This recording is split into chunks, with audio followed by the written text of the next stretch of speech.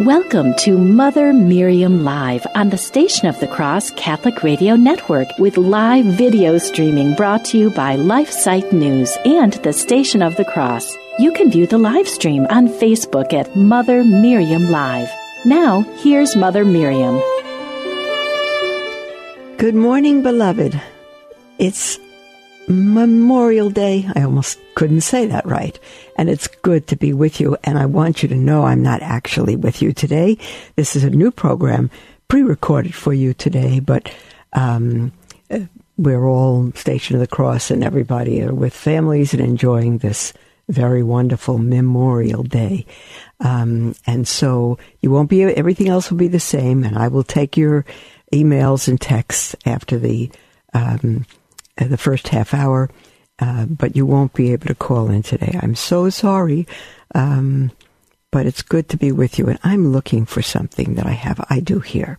There's an article on CatholicOnline.org, or Catholic.org, I think it is, and it's about, it's a Catholic Memorial Day. And I thought I would read that a little bit to give us a little history of it. I took the easy way out, finding an article that already did it for me. Catholic Online, what it is, CatholicOnline.org.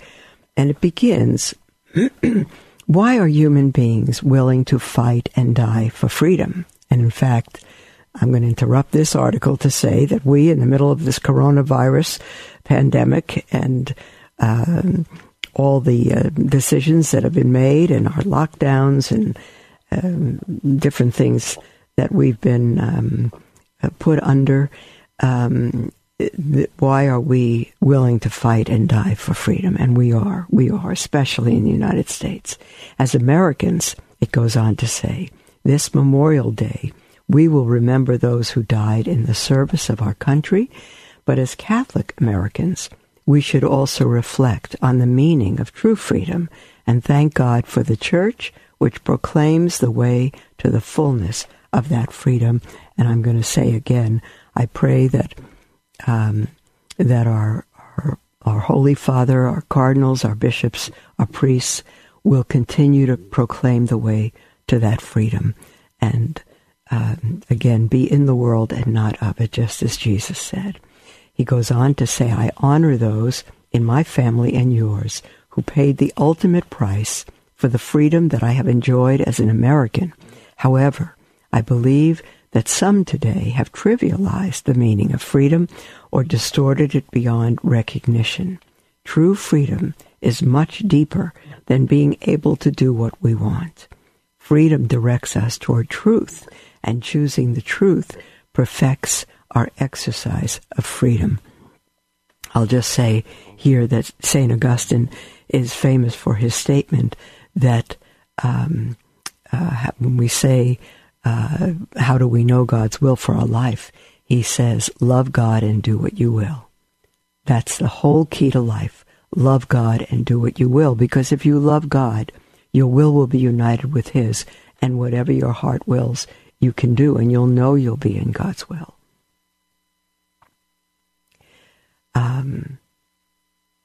Again, this author says, the Catholic Catechism is so very helpful for our understanding. The more one does what is good, the freer one becomes. There is no true freedom except in the service of what is good and just. And I've said earlier in the week that God gives us freedom. He gives us free will, not to do what we want, but to do what is right. Again, if we love God, we can do what we will, not always what we want, but our will has to be exercised as well, because sometimes what we want is not profitable. But if we love Him, we can do what we will, and our free will is always directed not to doing anything we want, but to doing what is right. Jesus said, you shall know the truth, and the truth shall make you free. And so the truth always guides us to what is right and good and holy.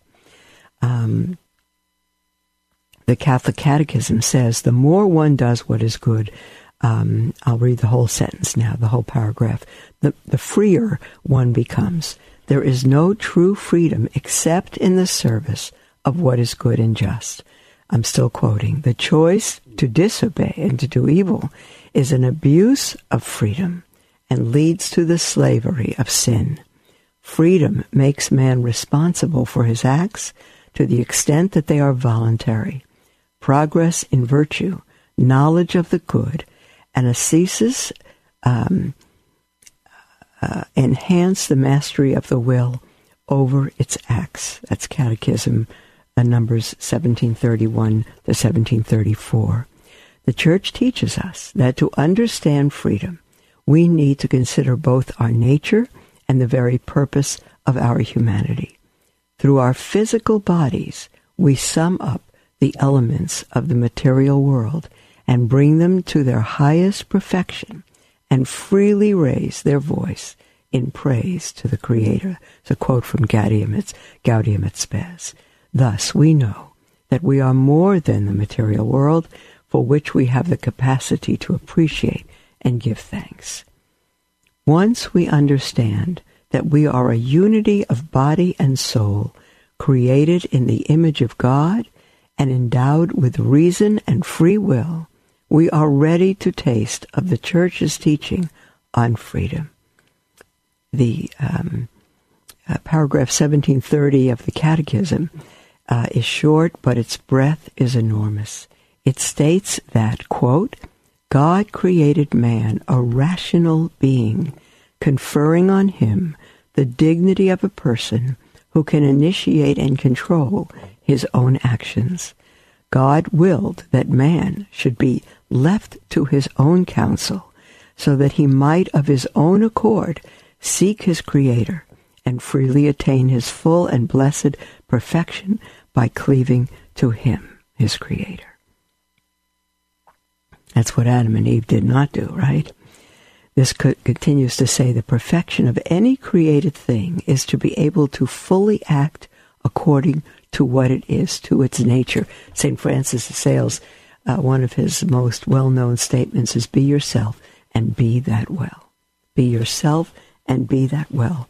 And this says the perfection of any created thing is to be able to fully act according to what it is, to act according to its nature. And in this respect, the thing gives glory to its Creator. On the other hand, when for any reason a thing cannot fully act according to its nature, we correctly view it as lacking in a good. When a person cannot fully act according to their human nature, this lacking in a good can take on a moral dimension and result in the loss of freedom. Human beings, by virtue of their reason and free will, are unique among all other created things in that they can freely choose to act in ways that are not in accord with their nature. That is, they can turn away from God and reject their own perfection, which is to become fully human and fully alive. That's such an important statement that tells us about Adam and Eve and the choice they made. I'm going to reread that. Human beings, by virtue of their reason and free will, are unique among all other created things. And you know we're the only creatures made in the image of God because He's given us reason and will. We are the only beings. We are unique among all other created things in that they can freely choose to act in ways that are not in accord with their nature. We, as human beings, can act in ways that are not in accord with our nature. That is, we can turn away from God and reject our own perfection. Our own perfection is to become fully alive, fully human. However, turning away from God is not true freedom. It is an abuse of freedom. Instead of freeing us, it enslaves us. We need to understand this point because it's critical. Therefore, I have selected, he says, 2 examples. First, in order to help us understand the significance of the abuse of freedom, Dr. Scott Hahn gives us a general example using a train. It is the nature of a train to run on tracks. As long as the train remains on the tracks, it is able to carry people or needed materials across the country. If one day the train viewed its tracks as restricting its freedom and decided to jump its tracks, what would happen? Therefore, acting according to our nature liberates and frees us, you see. If the train says, I'm out of here, this is boring, same track, back and forth all my life, this is boring, I want to be free. So it jumps the tracks onto the grass, and now it can't budge, now it can't function, now it cannot fulfill the purpose for which it was created. And he says, therefore, acting according to our nature liberates and frees us. Acting against our nature results in a kind of slavery, because we are no longer free to be all that we can be. And there's a second example here, but I'm going to give you my own. God is love, and he's made us in his image, and the only time we are fully free is when we love. Love gives itself to another. It's the only time we are fully free. And so, if I do something out of sort, I lack kindness, or I'm critical, whatever it is, blessed be God, I get an immediate little stab through my heart, and I feel terrible. It may not be a big deal, but I feel terrible. And until I correct that or apologize to the person and ask God for forgiveness, I'm not free. I'm under that little gift of guilt that God gave us to know that's something wrong. And as soon as we clear that with God and with man, then we're free again. It's a wonderful, wonderful thing. There's the music for our break, beloved. And you're not going to be able to call in today because this is a pre-recorded program. It's a fresh one for you today. But we'll be right back with you after the break. We stand at a crossroads in history. We can stand up for life, family, and a Christian culture, or we can stand idly by while the fabric of society becomes fundamentally anti-life, anti-family, and anti-Christian, slowly leading to its own demise. LifeSite News is the leading defender of life, family, and Christian culture. Through our news reporting, we seek to educate readers with information and zeal they need to fight the most crucial battles of our day. And we need your help to continue that mission. You can support LifeSite News by following our social media pages on Facebook, Twitter, and Instagram. Another way to support LifeSite is to prayerfully consider becoming a Sustain Life monthly donor to help us continue to save lives in the culture. To donate, visit give.lifesitenews.com/sustain life. Our staff of over 40 and millions of future generations thank you for helping to save the culture. Join us here on the Station of the Cross for the Liturgy of the Hours at 5 a.m., 3 p.m., and 9:30 p.m. Eastern, with the Office of Readings read at 3 o'clock. In the Gospel of St. Matthew, chapter 18, verse 20, Jesus tells us, where 2 or 3 are gathered together in my name, there am I, in the midst of them. The Liturgy of the Hours is also known as the Divine Office and is the daily prayer of the Church. So you know you'll be uniting your prayer with priests, religious, and laity throughout the world. It's comprised of small reflections, readings from sacred scripture, and writings from saints and theologians. To learn more about the Liturgy of the Hours, visit thestationofthecross.com. That's thestationofthecross.com. Pray with us each day at 5 a.m., 3 p.m., and 9:30 p.m. Eastern, right here on the Station of the Cross Catholic Radio Network.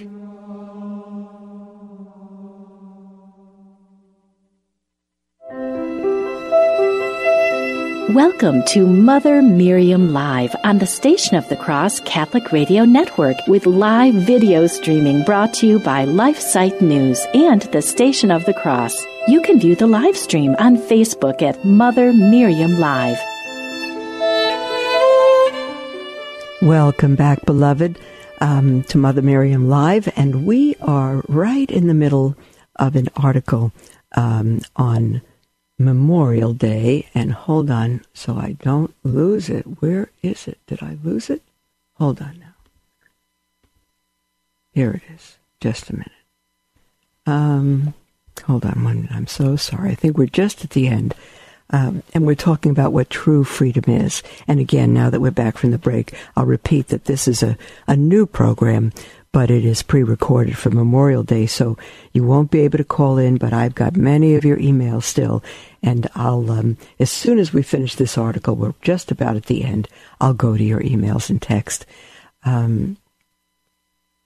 Okay, so the first answer of freedom is, or the abuse of freedom is, was taken from Scott Hahn, who said that a train is free as long as it's on its tracks. And once it jumps the tracks because it's bored, doesn't want to be on those tracks anymore, it cannot function, it cannot move an inch. Freedom is being who God has made us to be, being fully alive.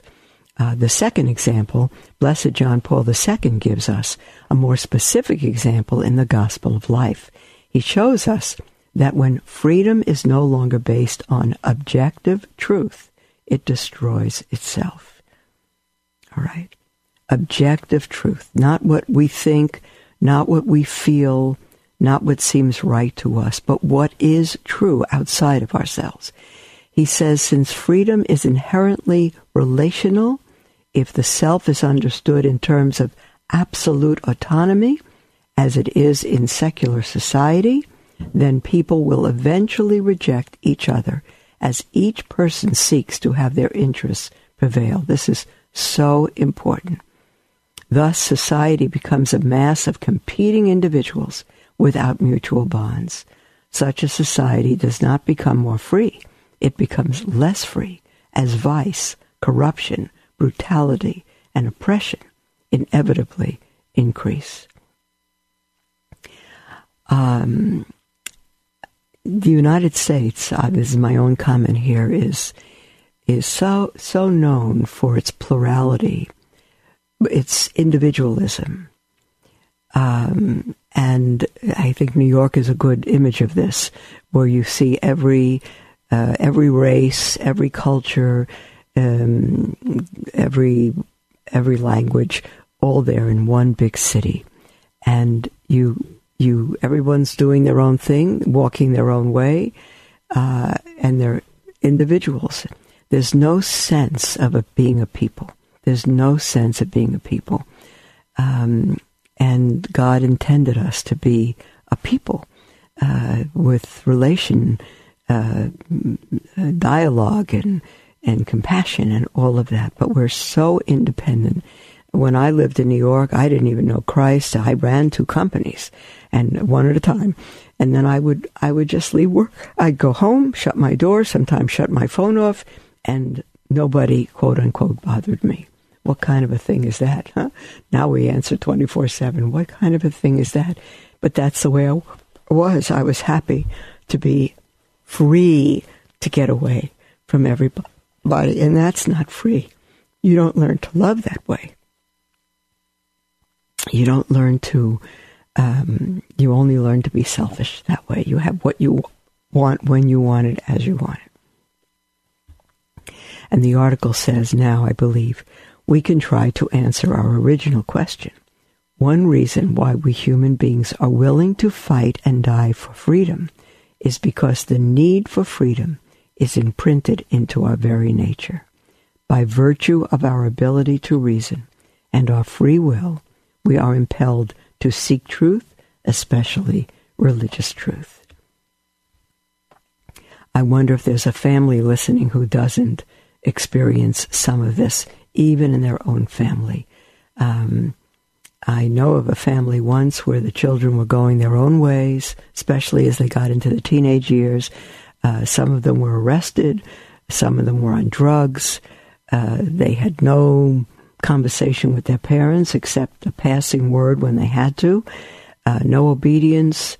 They kept to themselves, and nobody had a right, not even their own mother and father, to impose on them. And I watched as this family slowly gave their lives to Christ, and the children began to share their lives with their parents. So much so that the parents would be in bed at midnight sleeping, and the children would come in and jump on their bed and want to tell them everything about their date or their day or whatever it was. And they became whole, and it became a family. Truly, truly, I've seen miracles happen that way. So, okay, we are now, even before our second break, we're going to go to catch up on some emails. That is more difficult to do during the day. During our live programs when people can call in. So I'm going to go straight to your emails and catch up a little bit today. We have a text actually from Gary. And Gary says, good morning. Is Revelation chapter 1 verses 4 and 5 true? All will, throughout all eternity, heaven and hell coexist. Thanks. I'll look those verses up. Okay, let me look them up. It's good to quote things if you're going to be asking a question, but I've got them here. Hold on. Revelation, are they true? Of course, if they're in scriptures, they're true. The answer is yes. I don't have to look at what they say to answer you. Yes, everything in scripture is true. The question is, what is its meaning within its context, to whom it's being written? And so here's Revelation chapter 21. And the verses 4 and 5, I will read them, but I'm going to start at verse 1 so that we get the context of those verses. And the Apostle John is writing, and he says, Then I saw a new heaven and a new earth, for the first heaven and the first earth had passed away, and the sea was no more. And I saw the holy city, the New Jerusalem, coming down out of heaven from God, prepared as a bride adorned for her husband. And I heard a great voice from the throne saying, Behold, the dwelling of God is with men. He will dwell with them, and they shall be his people, and God himself will be with them. Now verses 4 and 5. He will wipe away every tear from their eyes, and death shall be no more. Neither shall there be mourning or crying nor pain any more, for the former things have passed away. And he who sat on the throne said, Behold, I make all things new. Also he said, Write these, for these words are trustworthy and true. So to answer your question, the writer himself, the Holy Spirit through the Apostle John, is telling you that they're true. All Scripture is true and inspired by God. And so is Revelation chapter 1, verses 4 and 5 true? Yes. Or will throughout all eternity heaven and hell coexist? That's not a contrast to this verse. Yes, throughout all eternity, heaven and hell will coexist. But God, again, will wipe away every tear from their eyes. Death shall be no more. No mourning, no crying, no pain. The former things have passed away. To whom is God writing? He's writing to those who are with him in the new heaven and the new earth. That's to whom he's writing. Let me continue this chapter. Further, if I just skip a few verses, he says this. Well, I won't skip anything. Verse 6, And he said to me, It is done. I am the Alpha and the Omega, the beginning and the end. To the thirsty I will give water without price from the fountain of the water of life. He who conquers shall have this heritage. He who conquers sin, he who is forgiven, he who is in a state of grace. It's speaking to the saved. He who conquers shall have this heritage, and I will be his God, and he shall be my son. Verse 8, But as for the cowardly, the faithless, the polluted, as for murderers, fornicators, sorcerers, idolaters, and all liars, their lot shall be in the lake that burns with fire and brimstone, which is the second death. And yes, that is through all eternity, beloved. All eternity. So let me encourage you, anytime that you read a verse of Scripture and it seems shocking or it seems contrary to what you have been taught or whatever it is, don't pick out a verse or two. Always at least read the chapter so you get it in context. Sometimes you have to read more than one chapter to get it in context, but it's greatly helpful. Okay, we have a text from somebody who writes in anonymously and says, Dear Mother Miriam, I'm listening to you now and I am confused. Well, that's understandable. I married an agnostic Jew in the Catholic Church by a priest. I am a devout Catholic. Why would the priest allow me to be joined with the devil? Thank you for your explanation. My apologies if I misunderstood. God bless you. Those are Paul's words. 1 Corinthians. Why marry Christ with Belial? In other words, it said, don't be unequally yoked. Don't marry unbelievers, because you're joining Christ with Belial, with the world, with the prince of this world, who is Satan. That's right. Why would a priest do that? I don't know. There's a certain provision for someone to marry a Jewish person if they're Catholic. And there's a certain provision, it's right almost in the front of my head, but I cannot remember it at the moment. It has to go through the bishop. It has to go through the church. Two people just cannot be married without this provision. And it applies to somebody who's Jewish. I don't think it applies to anyone else. So why the priest would allow you to be joined with an unbeliever altogether, I have no idea. I have no idea who the priest was. I don't know why he did that. I don't know. In other words, for you to marry an agnostic Jew, that agnostic Jew would need to agree to raise your children Catholic. He would have to agree, or she, I don't know who this is, so it's anonymous. He or she would have to agree to all the church's moral laws, including not practicing birth control, no contraception, all of that. They'd have to agree to your being, you say you're a devout Catholic. The only person who's a devout Catholic is that person who follows all the precepts of the church, which means you would never contracept. You would keep the Sabbath holy, the Sunday. You would follow all the holy days, and you'd go to confession. You'd receive the Eucharist, and you would be fully Catholic. Why you would marry an agnostic Jew and subject your children to such unbelief is something that I don't understand. You're putting them in danger of not being in heaven. So, and not being taught by their dad, who is a key figure in the house. He's to be the head of the home. Someone who's not Catholic and who doesn't believe cannot really function as the head of the home under the Catholic principles. So it's a big question mark. We will be back right after this break, beloved, and I'll take more of your emails and your texts. And again, no call-ins this hour because we're pre-recorded. We'll be right back.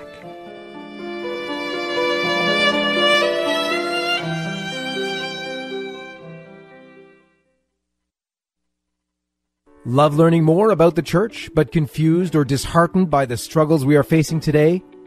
Follow LifeSite News Catholic on Facebook, Twitter, or sign up for LifeSite Catholic emails and stay up to date on the constant stream of news about the Catholic Church.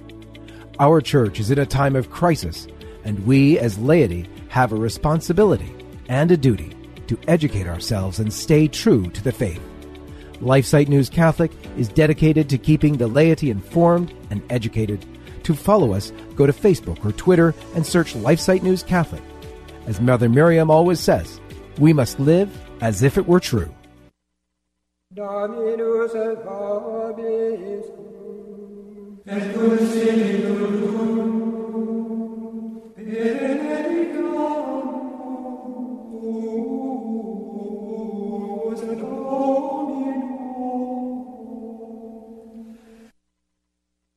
Put your pro-life convictions into action and stand out for life every Saturday morning wherever you may be. We'll be broadcasting live 9 to 10 a.m. Eastern, hosted by myself, Jim Havens, and Father Stephen Imbarato as we stand out live on location. But this is more than a broadcast, it's a call to action. Grab a pro-life sign and publicly take a stand outside of a local abortion center or any high-traffic area like an exit ramp, overpass, or street corner, and as you do, listen to the Stand Out for Life broadcast. If you're in the Eastern time zone, stand out from 9 to 10 a.m. and listen live. But if you're in a different time zone, the broadcast is easily available to you via podcast shortly after it airs on the iCatholic Radio app, so you can stand out and listen anytime that is most convenient for you. The main thing is that we all take at least an hour to stand out for life in public witness every Saturday, even if it's just sitting on the front porch holding a pro-life sign. Whatever you can do, we all must take a part in public witness for the end of abortion. God bless you.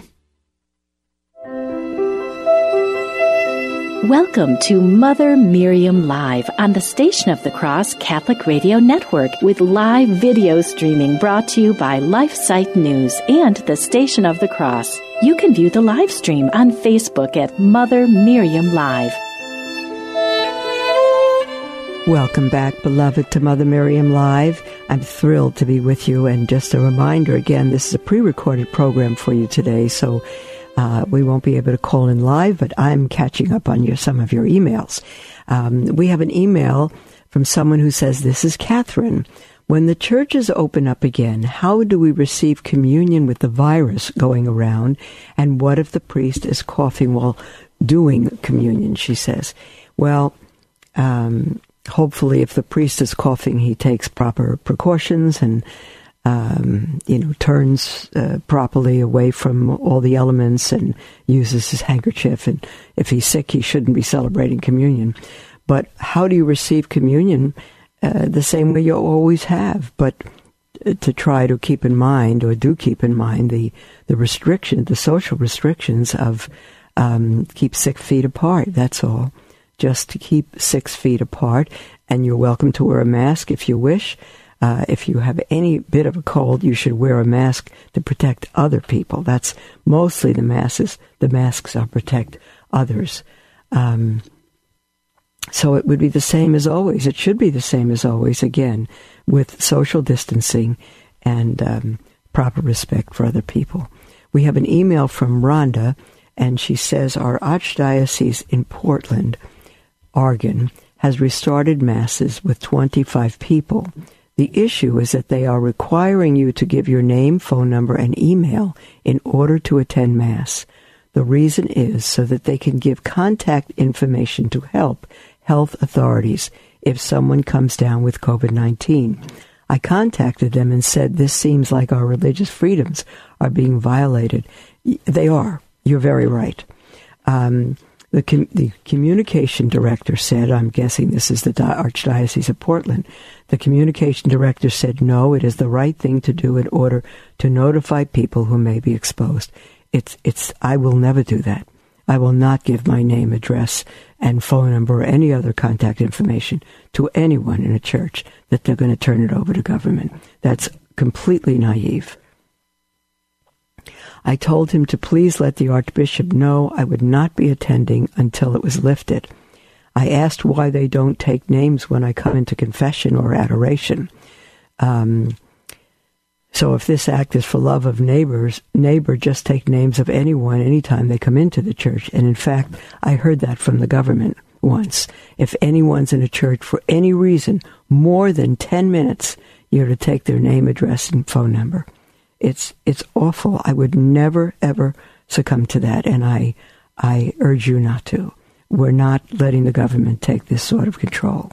They'll always say it's for your benefit. It is not.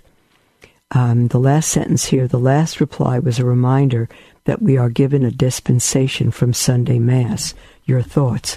Well, again, my thoughts are you don't need to give anyone your contact information.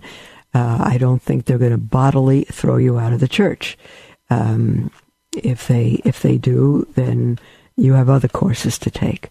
But do not let them take your name and phone number and address and turn it over to anybody. That's not for anybody's protection. That's for the spread of communism and utter control. I'm not overreacting. It's really terrible. On Sunday Mass, many bishops have, quote unquote, given a dispensation because if churches are not giving communion or allowing you to receive communion at Mass, or you don't wish to for reasons of health,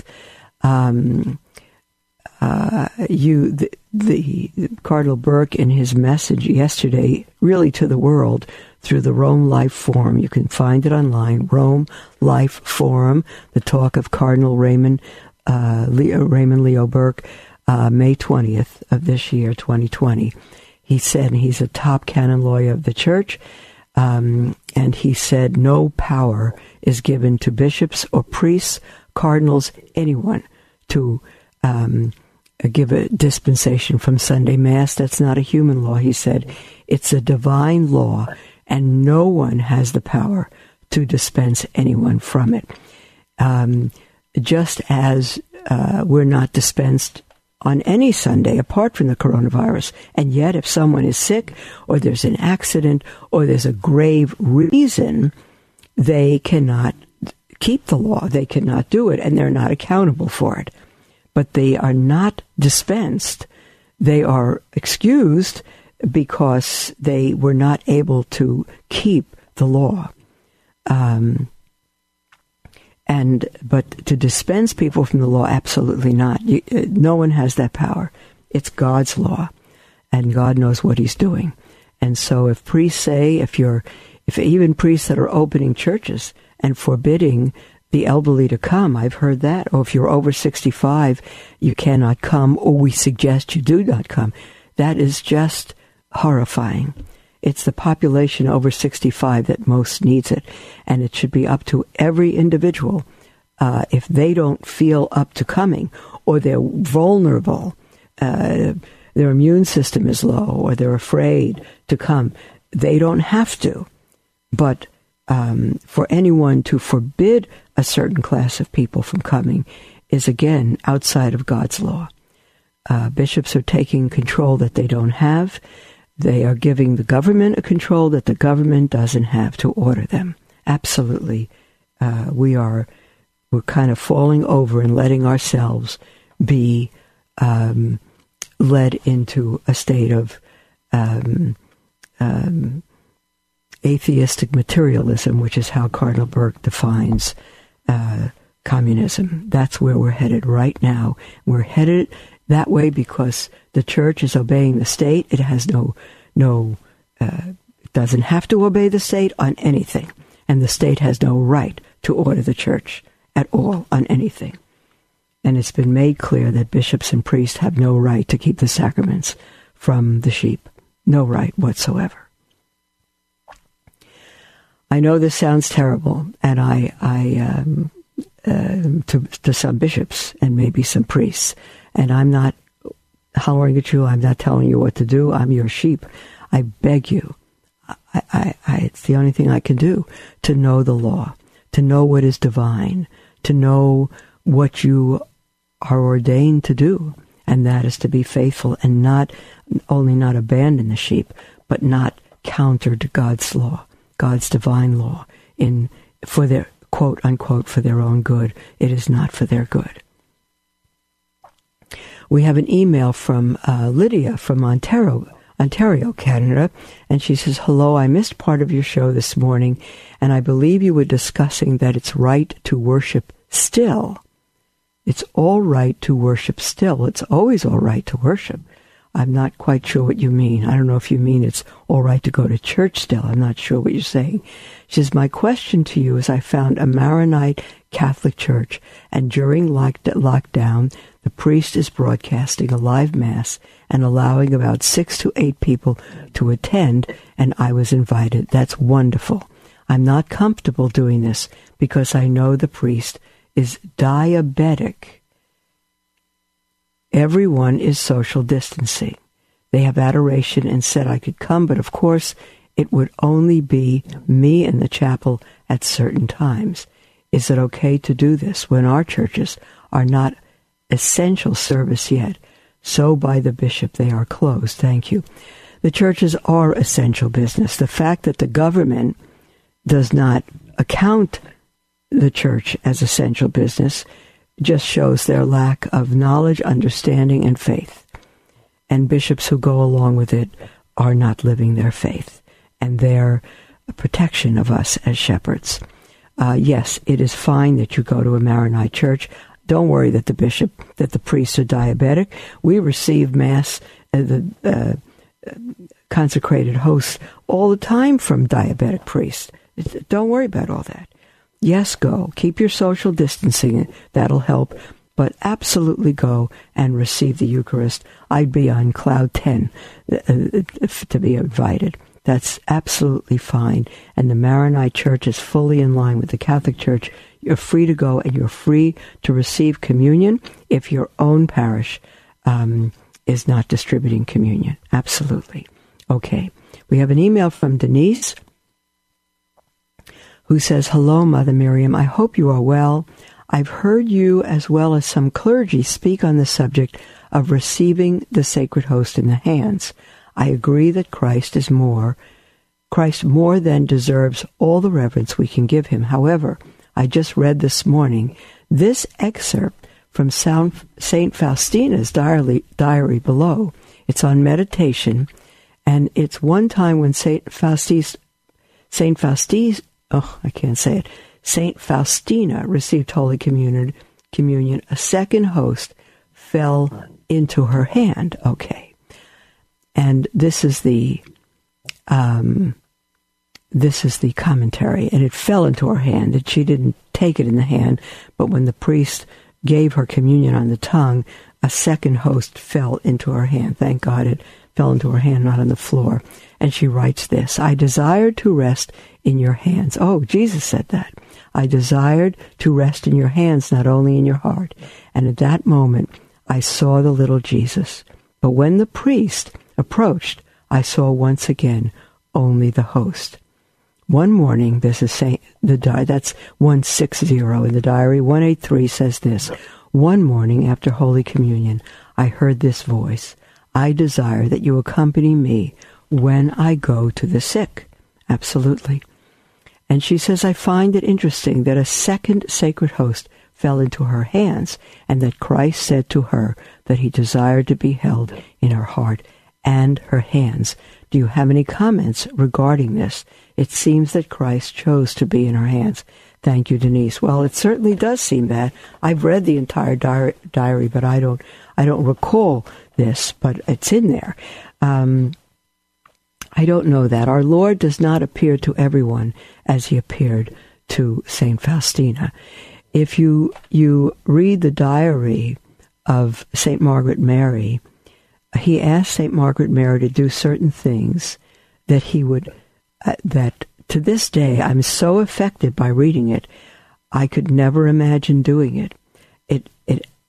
And Christ wouldn't ask it of me. And so there are certain souls that Christ chooses for certain things. I even had an email today from someone who called in and left the question concerning where aborted babies go. I think we spoke about that yesterday, and I said the church cannot answer that because the only sacrament we know is necessary, not a good idea, necessary for salvation is baptism, and babies that are aborted in their mother's womb cannot be baptized. And so where do they go? They haven't committed actual sin. They still have original sin, but they are not accountable for actual sin. So why don't they go to heaven? Well, again, we cannot say that anyone who's unbaptized goes to heaven. We cannot say that. And I mentioned St. Augustine's statement that God is bound to the sacraments, but we are not. The other way around, forgive me. We are bound. We are bound to the sacraments. God is not. He can do what he wishes, but we cannot teach that unbaptized babies go to heaven. We cannot teach that because the church doesn't teach it. Does that mean they don't go to heaven? It means that they're in the hands of an all-wise, all-loving God who wishes that none perish. But we cannot know what God does with them or where they'll be. And the person that wrote the email said that John the Baptist was sanctified in his mother's womb, Elizabeth, and therefore that shows that babies could be sanctified. No, it does not. It shows that God gave a very special grace to John the Baptist because the Blessed Mother was sanctified in her mother's womb by a singular grace at the moment of her conception. It means that God can do those things, but he doesn't do them except certain exceptions. So we need to be careful to assume certain things. And I would say what God did with St. Faustina, he would have fallen into her hands, and I will guarantee you those hands were pure. And for us to accompany him to the sick, absolutely. For us to priests to go to the sick during coronavirus, absolutely. We put ourselves in God's hands. We don't assume we're immune from anything, but we are Christ to the world. There's the music. We'll be right back. The future of the family is grim. As Our Lady of Fatima said, the final battle will be for the family. It truly seems as though we're in the heat of this final battle, and we need your help. Our mission at LifeSite News is to educate and activate readers with the information they need to defend life and the family and restore Christian culture. We are currently the most popular pro-life website on the internet, with over 40 million unique users every year. And we've been experiencing an even bigger reach than ever this year. But we need your help to reach more of the 7.7 billion people on Earth if we are to truly succeed in changing the culture. Please consider donating to help our mission of promoting the culture of life and fearless defenders of the faith like Mother Miriam. Visit give.lifesite.news.com to give today. Thank you for your support. This is Rick Paolini and Father Jacek Mazer. Join us every Sunday morning. We'll be delving into the diary of St. Maria Faustina and discussing the topics important in your life. Whether you're wrestling with willpower or praying for patience, God uses the diary to speak to your struggles. So tune in for Divine Mercy in My Soul every Sunday morning at 11. And catch the encore presentation every Tuesday evening at 8. Jezu ufam Tobie. Jesus, I trust in you. Hi, this is Terry Barber from The Terry and Jesse Show. Every week we bring you the gospel with clarity and charity. We want you to know Jesus and His bride, the church. If you have any questions about the faith or what is happening in the church, be sure to tune in each week. We love it when you join the conversation at 888-526-2158. It's The Terry and Jesse Show, 2 p.m. Eastern, 11 a.m. Pacific. Heard around the world on the iCatholic radio app. Welcome to Mother Miriam Live on the Station of the Cross Catholic Radio Network with live video streaming brought to you by LifeSite News and the Station of the Cross. You can view the live stream on Facebook at Mother Miriam Live. Welcome back to Mother Miriam Live, beloved. It's our last segment, and I'm going to take as many emails as I can. As I've said before, this is a pre-recorded program, so you're not able to call in today, but that lets me catch up on some of your emails. And the next is from Laura, and she says, "Hi, Mother. I get these daily quotes from St. Faustina's diary. Interestingly, this one references communion in the hand. I know there is a lot of outrage about this. What are your thoughts given this quote? Thank you, and may God bless you, Laura." Well, Laura, we just answered that from the previous email, so I do hope you heard the answer. And basically it was what God did, especially with St. Faustina, and what He does with some saints, He doesn't do with everyone. So, and it has been proven that communion in the hand is generally more dangerous for catching coronavirus than communion on the tongue. If a priest knows properly how to distribute communion on the tongue, he should not be wearing a mask, he should not be wearing Playtex gloves. It's all treating the Eucharist, it's debasing our Lord. If he knows how to properly distribute communion on the tongue, it's much safer than on the hand, much safer. And again, communion on the tongue is the norm of the church, and no one, I know they do it. I know priests and bishops forbid it, but they don't have a right. They're going against their right as what they should be doing as priests and bishops. Again, I could never say it out of my own. I'm speaking about what the cardinals and canon lawyers of the church have taught us and are teaching us even now.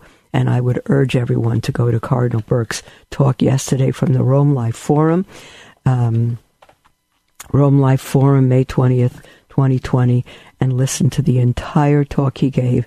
It's enormously clarifying, not just from Our Lady of Fatima, but from this entire coronavirus.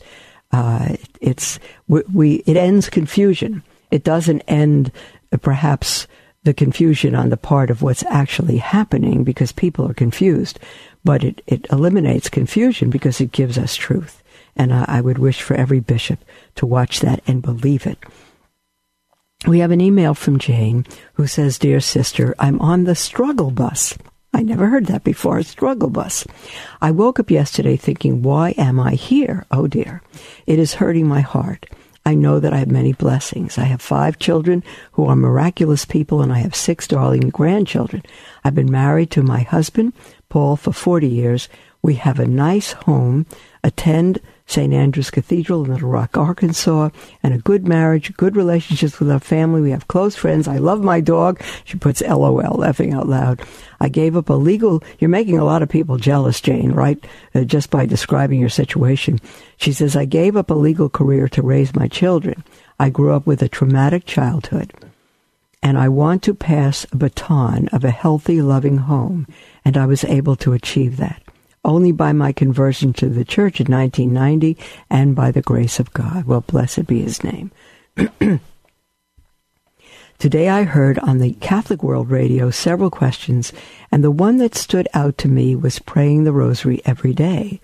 I intend to do that. I don't know if I am wallowing in self-pity or not. It was good to hear on the Catholic World Radio that other people are probably feeling this way. I am also planting a flower garden, take my dog for walks, spend more time with Paul because he works long hours, but he is working from home. I'm trying to cook different meals and exercising, but I don't know why I am feeling this way. Could you please give me some thoughts and suggestions as to what to do? I know I'm supposed to do God's will and count my blessings, but all of that feels weak in my heart and soul right now. Love to you, and I thank you, Jane. Jane, dearest one, I think I understand.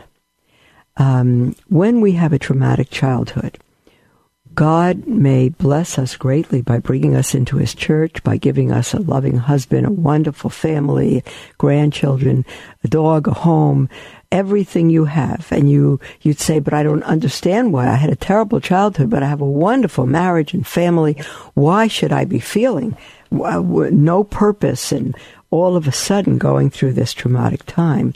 And the reason is because the scars we have from childhood rarely leave us.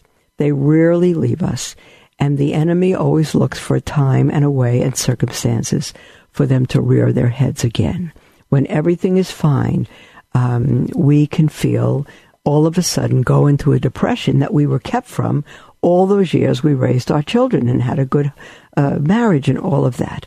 And we turn inward, and all of that now is used against us for self-pity, for feeling alone, feeling no one understands, just really sinking down into the pit. I have and again, God allows the enemy to attack us that way, and I think that's part of what's happening to you, but only with God's permission. Why would God allow that? Because you have had a traumatic childhood. And there's no such thing as today almost as a non-dysfunctional family. And so you have had trauma and scars from your childhood. And I would venture to say that the majority of children today have a traumatic childhood. I would say the majority, in and outside the United States, with many, many, many, many scars. And the future is bleak. And so I would go before God and say, Lord, I don't know why all these feelings are coming up right now, why I'm on the struggle bus, why this, why if you've given me so much, why am I getting depressed? Why am I feeling down? Why am I having a pity party, even for good reason, so to speak? Why now, after all these years?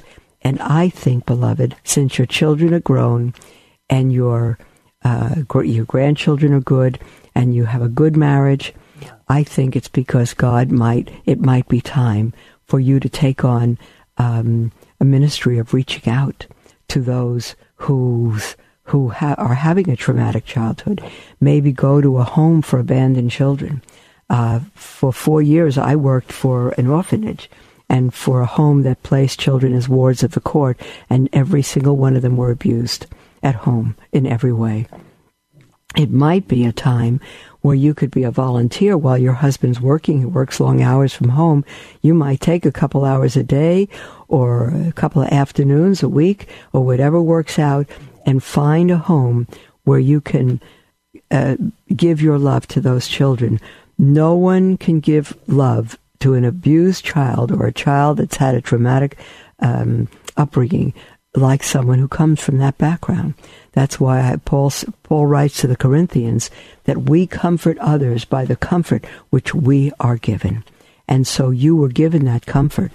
And you now have an understanding of the depth of hurt that people can live with, hopelessness, all of that. And you can reach out to them and really connect. And you don't have to give them one advice after another. They just need someone who can listen and be there for them and hug them and just be constant in their lives. Someone who will love them, not based on what they feel about themselves, not based on their performance, but based on the fact that God is love and you represent God to them. That's what I would say to you, dear one. So I hope in some way, Jane, this helps. And say, Lord, okay, this reaction of being on the struggle bus and, all of that, I don't like it, I don't want it, I'm not taking that direction. Help me to find someone, a ministry, a group to pour my love into who desperately need it and who have had a dysfunctional background, the same or less or worse than mine, but have not been blessed as I have, dear Lord. So pray for them. Pray that God will reach their hearts the way He's reached yours. Okay, Jane, God bless you. And we'll speak with everybody tomorrow live. Okay, God bless you and a good Memorial Day with your family.